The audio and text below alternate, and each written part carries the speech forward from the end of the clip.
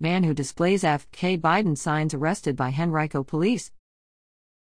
A Charles City man who has made it his mission for several years to promote his hatred of President Joe Biden with obscene signs in highly visible spots throughout Metro Richmond, while championing his efforts to thousands of YouTube followers as exercises in free speech, is under arrest in Henrico, charged with identity theft and a violation of a county ordinance.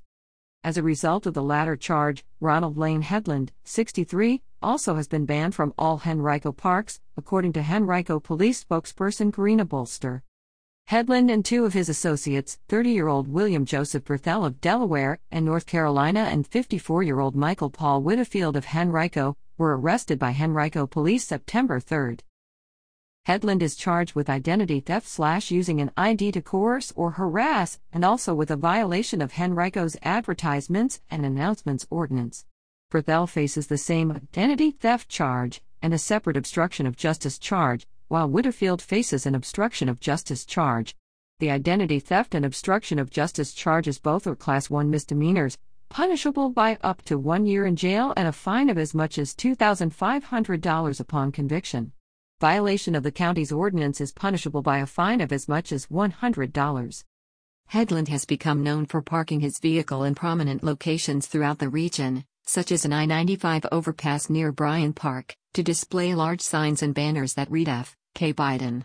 In recent months, he has added to his assortment of signage with a large inflatable wind dancer that displays the same message and a large banner of a penis with Biden's face on it, which he displayed prominently at RF&P Park during the recent 13 and under Babe Ruth Baseball World Series there. It was his display of the sign there August 17 that led to his arrest on the charge of violating the county's ordinance, which prohibits signage at parks without prior signed authorization from the Henrico Recreation and Parks Director. Headland faces a September 22 arraignment in Henrico General District Court on that charge. The other charge stems from Headland allegedly posting private information about a public official online, in violation of Virginia's state code. Court records indicate that the charge is related to an incident that occurred August 31. Headland is scheduled to be arraigned in Henrico General District Court September 11 on that charge. Should Headland be caught in a Henrico park, he would be subject to a charge of trespassing, according to Bolster. Berthel was arraigned September 5 on one charge of using someone's identity to harass or intimidate, a case related to an incident April 23, and one charge of obstruction of justice, resisting or threatening. He'll next face adjudicatory hearings on both charges in Henrico General District Court November 28. In May, Henrico County Manager John Vidolkas was granted a preliminary protective order against Headland and Berthel, an order that several weeks later was extended for 2 years by a Henrico judge. Evidence submitted in court by an attorney for Vidolkas, according to Revomit.com, suggested that a series of actions by Headland and Berthel, including instances during which they filmed themselves outside Vidolkas's house as he drove by and during a baby shower there, and a tweet by Headland giving the date and location of Vidolkas's daughter's wedding, were among a long list of threatening ones the two men have made toward Vidolkas and his family. Headland has been an active YouTuber for several years, building an audience of followers numbering more than 10,000 on his Ron Benghazi account before YouTube shut down the channel in April.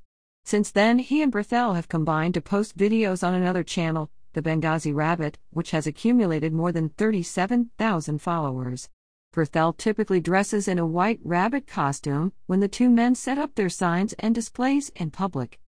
They have built their audience, and possibly thousands of dollars in advertising royalties from YouTube each month, by documenting, on an almost daily basis, nearly every interaction they have with the public. They've uploaded more than 50 videos to their page in the past week alone, most with between about 1,000 and 11,000 views. Popular YouTube accounts typically earn between $3 and $5 for every 1,000 video views, according to Forbes magazine.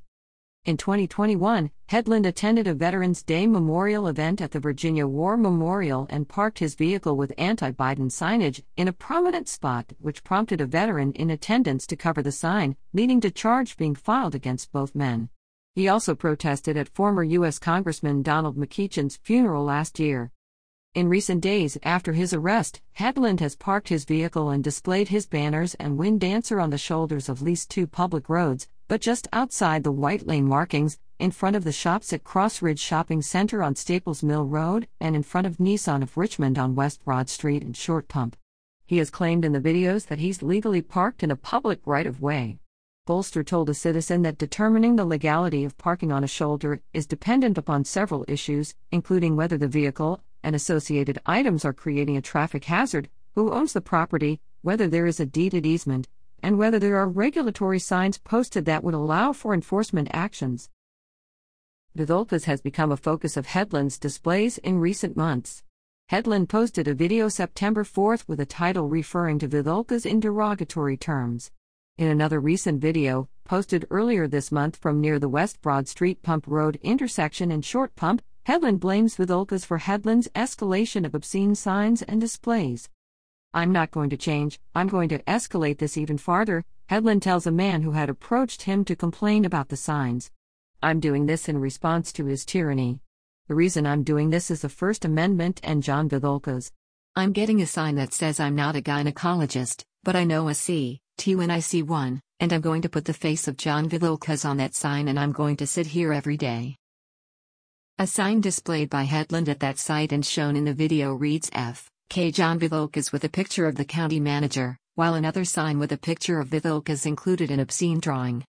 Vidolkas declined to comment publicly about the matter or his protective order against Headland, but told the citizen he will be following the legal process as it plays out. Headland refers to his activity as free speech that is protected by law.